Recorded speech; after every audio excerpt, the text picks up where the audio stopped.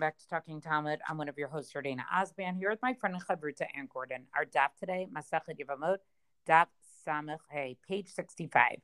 Well, we have a new Mishnah here that now gets into some more of the specifics about Pur Revu. Interesting that it comes after the Mishnah of the Machlokas of Beit Shammai and Beit Hillel. I would have probably put them in a different order, but I would have reordered a lot of the Mishnahs. So, I'm not, but I'm going to give it that Rabbi Yehuda Nasi knew what he was doing much better than I did. Ha'ish mitzuba al priya revia about lo ha'isha. So the Tanna Kama tells us that a man is commanded to do pur revu, but not a woman. And the most famous explanation for this is why is because childbirth is actually dangerous, and therefore we can't actually command a woman to do something that actually could. Rabbi Yochanan ben Broka Omer al Shnehem. Rabbi Yochanan ben Broka says, no, actually both man and woman are obligated to have children, and in this mitzvah pru revu.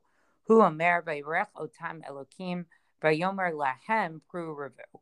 And his proof of this is that in the pasuk in Genesis in Bereshit chapter 1, verse 28, it says, and God blessed them, and God said to them, be fruitful and multiply.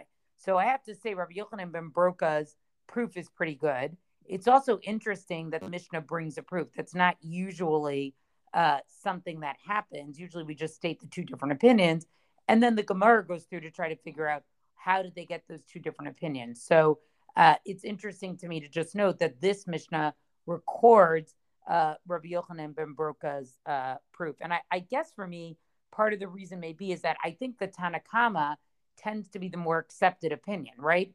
I think many of us have been taught, pru revu is only an obligation of the man. And maybe the Mishnah, therefore, includes the proof because the proof is sort of, in a way, very overwhelming.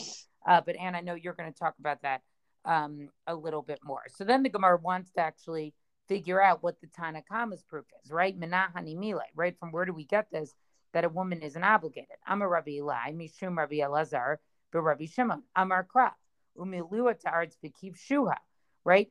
So, again, this is the second part of this pasuk, which says, so the whole pasuk reads, "Vayirech otam Elokim vayomer lahem pru revu, umilu et haaretz b'kiv shuha." So the Tanna Kama's opinion is based on the second half of this pasuk, which says, "And fill the land and conquer it." Right, be fruitful, multiply, and fill the land and conquer it. And it makes a rather, interesting approach or interpretation. Ish darko lekabesh ve'ein isha darko lekabesh. It is the manner of a man to conquer and not a manner of the woman to conquer. So since the idea of conquering the land is mentioned in this pasuk, and conquering is not something that women would do, obviously this pasuk could only be addressed to men. Adarabba. So then the Gemara says, no, on the contrary, v'kiv shuha, right, and conquer it, right, it's written in the plural, charte mashma. So trying to say, you still haven't gotten over the plural issue. Now, again, they're not asking it even on the first half of that pasuk, that Rabbi Yochanan ben Broka clearly states, a pru revu seems to be addressed to both of them. Amar Rav Nachman bar Yitzchak v'kavsheha ki tichtiv. If you look at the actual writing, and we see this sometimes in the Torah, is written versus how it's pronounced can be different, and so it's actually written without the letter vav, so it could be pronounced as v'kavsheha, which would actually mean that it's in the singular. Rav Yosef Amar Mihalcha. Rav Yosef says the proof comes from here. Ani kel shaddai pre'a urivei. And so here, this is a pasuk later on in Bereshit, chapter 35, verse 11, where it says, I am God, be fruitful and multiply. V'la kamer pru revu. Right? And there, in that pasuk, it's singular, and it's not the plural of pru or revu. And then finally, they have another statement here, which is interesting, right? Which says, "Va'amar Rabbi Eli mishum Rabbi Elazar b'Rabbi Shimon kashem shemitzvah al adam lamar davar hanishma kach mitzvah al adam shelo lamar davar she'eno nishma." Right. So what does he say? Again, Rabbi Eli says the name of Rabbi Elazar and the son of Rabbi Shimon. Right. Just as it is a mitzvah for a person to say that which will be listened to, so it is a mitzvah for a person not to say that which won't be listened to. In other words, we don't give rebuke to a person who will be unreceptive to that message. Rabbi Abba Omer Chova. Rabbi Abba says, no, Rabbi Abba says it's actually an obligation for him not to speak it. Shanamar, Alto Chechlatz ben Yisecha Hochach Lechacham v'Yavecha. Here they quote a pasuk from Mishlei, chapter 9, verse 8. I know that they put this here as sort of a, um, uh, just as another independent sort of teaching here. But I did wonder if maybe we could make, and this may be a little bit of a stretch, some kind of connection between the previous teaching and this teaching. Like, would this in a way be because women do bear the brunt of actually carrying the baby and delivering the baby, that almost in a way, like, it's not something you could ask them to do? I don't know. This may be like too much because the next teaching is not actually connected to it at all. But that's why I just wanted to read that one because I thought it was interesting. But it's looking at what the Gemara does with these psukim here, right? They still have not dealt with, to me, what's the elephant in the room, which is Rabbi Yochanan ben Broka's actual proof, which seems to be that Hashem is talking to both Adam and Chava and commanding both man and woman to actually, fill the land. And it's almost like the Tanna Kamma's proof has to go out of its way in a very roundabout way and in an atypical way, right? Normally, when we have a proof of one Tana versus another, the Gemara then wants to say, okay, well, what does the other person do with this proof? They don't even bother with that here with the Tanna Kamma.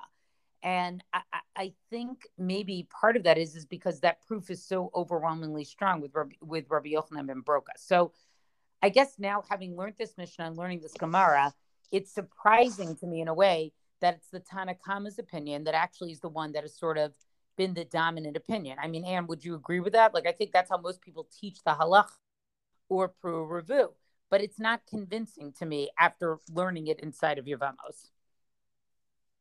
I think that's the Psak and the Shulchan Aruch, meaning, Rambam, Shulchan Aruch. I think that's why that's why the first opinion sounds so familiar to us, because it is so familiar to us, right, because it is the Psak. Like, but it does. But when you learn the Gemara and the source, it doesn't actually make sense that that's what the Psak is. If you look at the reasoning for it. But so that's the thing, meaning Rav Yochanan ben Broka is reading the verse, right? And the verse is in plural, so of course this is also going to be both of them, because otherwise how do you get a plural? And that makes perfect sense, except for that the halacha doesn't paskin like the plural of the verse, which is interesting, right? The halacha is more cautious, shall we say, if we take that rationale that it's, there's not going to be a tzivoy, there's not going to be a command, there's no mitzvah for her to endanger herself. So God, right, in the mitzvah of Pru Revu, let's say, there's so many ways you can interpret it, right? Like God is talking only to Adam and Chava in terms of the plural of it. Let's say, for example, right? Then you don't have to, because he might have known that Chava wasn't going to have any issue in delivering. But what about all the future women who might have, issues with childbearing and put their lives in danger? Meaning, there are ways to get around the plural of the Torah, in addition to saying that, Chazal are allowed to make that caution, right? I think the idea that they're both obligated is interesting, but it's very clearly not psak. Yeah, I agree. But again, when you read the Gemara itself, it doesn't totally make sense to me. All right, you're going to look at Rabbi Yochanan ben Broka's opinion a little bit more. Well, yeah, I mean, it's kind of weird. Where does the Gemara take it? So I'm a bet. Rabbi Yochanan ben Baruch Omer, right? That's the citation from the Mishnah that you've just read. And again, his position, as we've now said, right? But just to put it all together, is that women are indeed included in the mitzvah to be fruitful and multiply. So Itamar, right? So the Gemara says that it was said that Rabbi Yochanan Rabbi Yoshua ben Levi Chanamar halachik Rabbi Yochanan ben Baroka, v'Chanamar ein halachik Rabbi Yochanan ben Baroka. So there's a machloket here between Rabbi Yochanan, meaning not Rabbi Yochanan ben Baroka, Rabbi Yochanan, our usual Rabbi Yochanan, and Rabbi Yoshua ben Levi, is the halacha like Rabbi Yochanan ben Baroka or not? And it's interesting, I think, that the Gemara here is, the Gemara's phrasing is, do we paskin like Rabbi Yochanan ben Baroka or not?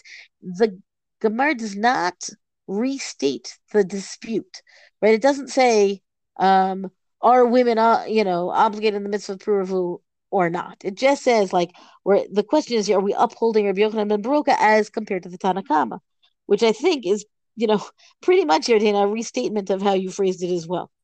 So the Gemara says, Tistayim, we can conclude, Rabbi Yochanan hu Amar ein halacha. So what happens?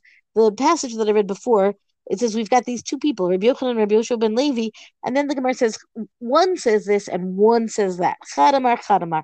It doesn't tell us which is which. So the first thing the Gemara wants to do, of course, is to line up the positions with the people who said them. So the Gemara first says, right, Tistayim to Rabbi Yochanan hu Amar ein halacha. Diyativ Rabbi Abau v'ka'amar mishmed Rabbi Yochanan halacha v'adrinhu Rabbi Ami v'Rabbi Asi la'apayu. So what happens? So we're going to say that Rabbi Yochanan is one who does not paskin, who says that the halacha is not like Rabbi Yochanan ben Broka, meaning that women are not obligated, according to Rabbi Yochanan, women are not obligated in the mitzvah of Puravu, because Rabbi Abau sat wherever he sat, right, in the Beit Midrash, and said, namely, in the name of Rabbi Yochanan, that the halacha is in accord with Rabbi Yochanan ben Broka. Rabbi Abau said this, and then what happens? Rabbi Ami and Rabbi Asi, who are also there with Rabbi Abau, they turned their faces, meaning that they disagree with Rabbi Abau's report, meaning they disagree with Rabbi Abau saying that this was Rabbi Yochanan's opinion. But they don't want to contradict Rabbi Abau, so they're being polite and they're just making a little bit of a frowny face or turning away a little bit rather than arguing with him. But the point being that these two disagree with the claim that Rabbi Yochanan, when Rabbi Abau says that Rabbi Yochanan agreed with Rabbi Yochanan ben Broka, they say no, he did not. Okay, and then we've got another version of the same incident where instead it's going to be instead of it being Rabbi Yochanan and Rabbi Abau, whatever, it's Rav Chia bar Abba and Rav Ami and Rav Asi again who turn their faces, and then so why are they doing this, right? What do they care to argue with Rabbi Abau? Amar Rav Papa Bishlama Lamandama Rabbi Abau Amra Mishum Kavod Bekesar. Lo amru lo velo mide. So what happens? Because of the honor in the Beit Kesar, the house of the Caesar, right, where Rabbi Abel apparently was well connected. So Rav Ami and Rav Asi don't want to rock that boat. They don't want to argue with him. They don't want to start up. Rather, they just kind of hint that they don't really agree. Ela lamanda amar Rabbi Chia bar Abba amra. Lo amar Rabbi Yochanan hachi. But if you don't think it's Rabbi Abau and you think it's Rabbi Chia bar Abba, then why didn't Rav Ami and Rav Ashi just say straight out no, we don't agree with you. Rabbi Yochanan didn't say this, which I think is a fine question, right? Meaning, what are they tiptoeing around the issue if they don't have any political concerns to look out for? The Gemara goes on. My hava Allah. What was the conclusion? Tashma, meaning, because at the end of the day, we need a conclusion. This was your point, Yardena, that the Mishnah does not seem to wrap it up as nicely as what we now have as the halacha. Tashma, Rabbi Acha bar Chanina, Rabbi Abau, Rav Asi, Uvda hava kamed Rabbi Yochanan, Beknista de Kesari. So what happens? It happened that Rabbi Yochanan there was an event, there was a dispute that came before Rabbi Yochanan in the shul in Caesarea. Amar, and they said, what's the case? The case is the Sarah case, right? Meaning the issue of a woman who wants a divorce. In this case, it's a woman who wants a divorce from her husband because they've been married for 10 years and they have no children. And Rabbi Yochanan says, Amar, Yotzivi Tenk Tuba. Rabbi Yochanan says that the husband has to give her a get and has to give her the money, the Tuba money, right? Ve'isal kedaitach lo mepakta ketuba ma'avidite, right? Meaning, if you want to say that she has no command to be fruitful and multiply, then why would the marriage contract be getting paid to her? Meaning, why does she even have the right to say, I want to be divorced? If it's not her mitzvah, then he should maybe be leaving. He should maybe be getting divorced. But what's her right to do so, right? Maybe she wants to get remarried so that she can try to have children with somebody else. But in terms of there being a right that she should get the ketubah money, it seems to be that this is a case arguing in favor of Rabbi Yochanan ben Broka that there is a mitzvah on the woman. The Gemara says, Dilma b'va'va mechamat ta'ana. So the Gemara says, well, but listen, there's other details that maybe we don't know here. Maybe this was a case when she came to demand, she wanted the divorce because she wants children for a different reason. Meaning, maybe it's not because of a mitzvah to be fruitful and multiply, but she wants children to be fulfilled, whatever. Meaning, as long as she can justify whatever her interest in divorce is, then it's fair for the court to say that he has to divorce her and pay the ketubah. So the Gemara goes on, and I know I'm talking for a long time here, but it's kind of all one issue of all these different cases, which are the development of the Mishnah. So what happens? There's a different woman who came before Rabbi Ami. She wanted a divorce. Again, her husband has not provided her with any children. Havli ktuba. So she says it's a little bit different it's a different case. She says to her husband, "Give me the ktuba money." Amar le, and he says to her, "Zeal lo mipakat. Yeah, sorry, mipakta." It's hard because it's dalataf at the same time. It's a hard kuf dalataf. You go practice that. So what happens, right? He says, go away. You have no pikud. You have no commandment to be fruitful, multiply. So you don't get to demand a divorce. Amrale, she says back to him, misivu dila mai tehave ala dahach itata. So she says to him, well, when I get to be old, what's going to be with this woman, meaning speaking about herself, right? If she doesn't have any children, who's going to take care of her when she grows old? There are plenty of reasons to want to have children besides the fulfillment of the mitzvah of Puravu. Amar, and he says, Hiha vadai kafenan. And so the Rabbi Ami says, well, in a case like that, we certainly would make sure that the husband would divorce her and pay the ketubah. Meaning, here's a woman who comes with a different rationale that isn't about the mitzvah of Puravu. So you can't say to her, you don't have a mitzvah of Puravu, because that's not her point. She wants children anyway, and she's not getting them from this marriage. Let her go try somebody else. Meaning, again, long before advanced reproductive techniques. And then similarly, Rav Nachman, another case where a woman comes before Rav Nachman, she wants a divorce. Again, she doesn't have any children. Her husband hasn't provided her with children.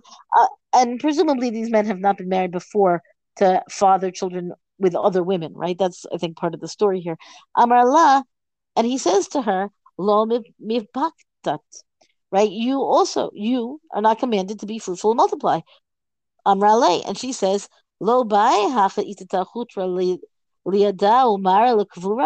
she says to him, but doesn't a woman require a staff, chutra, a stick, a staff for her hand, and a hoe, mara, for her burial?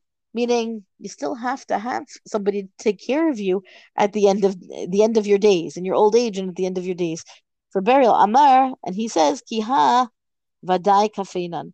Again, in this such a case, we would definitely make sure the Rav Nachman says we would definitely make sure that the husband would give a divorce to make sure that she can, try to have children who will care for her in her old age, which I think is I don't know. There's still something a little bit mercenary about this that I don't really go for, as opposed to like, oh, we want to be a family, or all the beautiful brachot that people might have about having children. But I think that there's a very real, larger picture here than simply counting up the mitzvah points of, are you obligated to the mitzvah of Puravu or not? There are plenty of reasons to want children otherwise. Likewise for women. So I think that at the end of the day, this might also explain, Yardina, why Rabbi Yochanan ben Broka's position is not upheld as halacha, because women can want to have children without it being a mitzvah also. So we're not going to make it required, incumbent upon her because of that danger.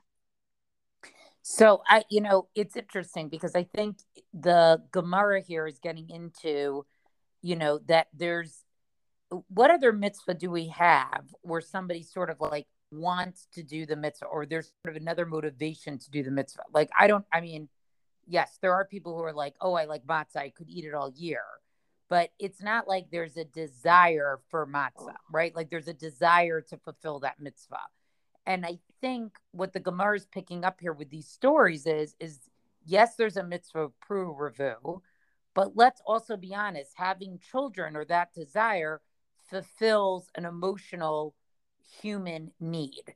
And that makes it a little bit different, or let's say a lot different, then I would say I can't think of any comparable mitzvah unless we want to say the mitzvah to get married. Okay, but Can I I can't. can I try Yeah, to can I try to encapsulate it maybe a little bit differently? Excuse me.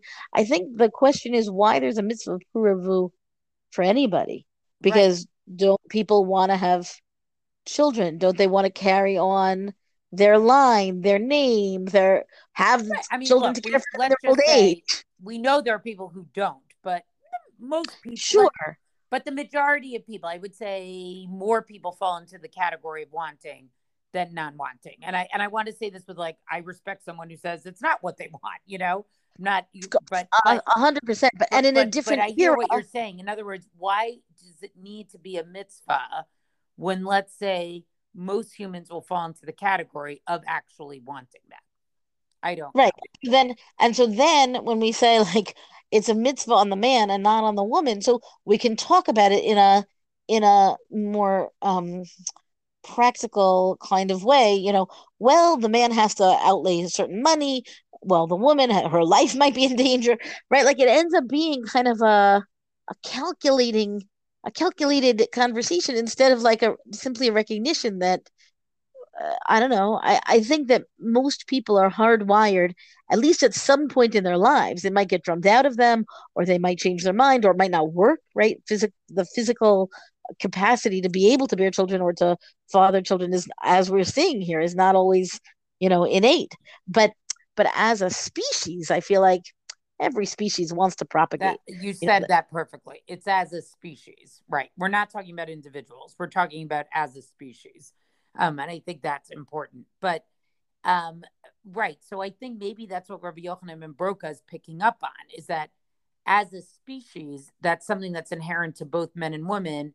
And therefore, that's what that pasuk reflects. Why wouldn't it be incumbent upon both man and woman? And, even the fact that the Gemara acknowledges cases of sort of permitting divorce because women have sort of ulterior motives. I don't mean ulterior in like a bad way, but just there are things that having a child fulfills for them. And that being even an acceptable reason for divorce is very interesting. That's our draft discussion for the day. Thank you for joining us. Rank us, review us where you get your podcast. Come talk to us on our Facebook page and tell us what you think of this stuff. Thank you to Rabbanit Michelle Farber for hosting us on the Hadran website. And until tomorrow, go and learn.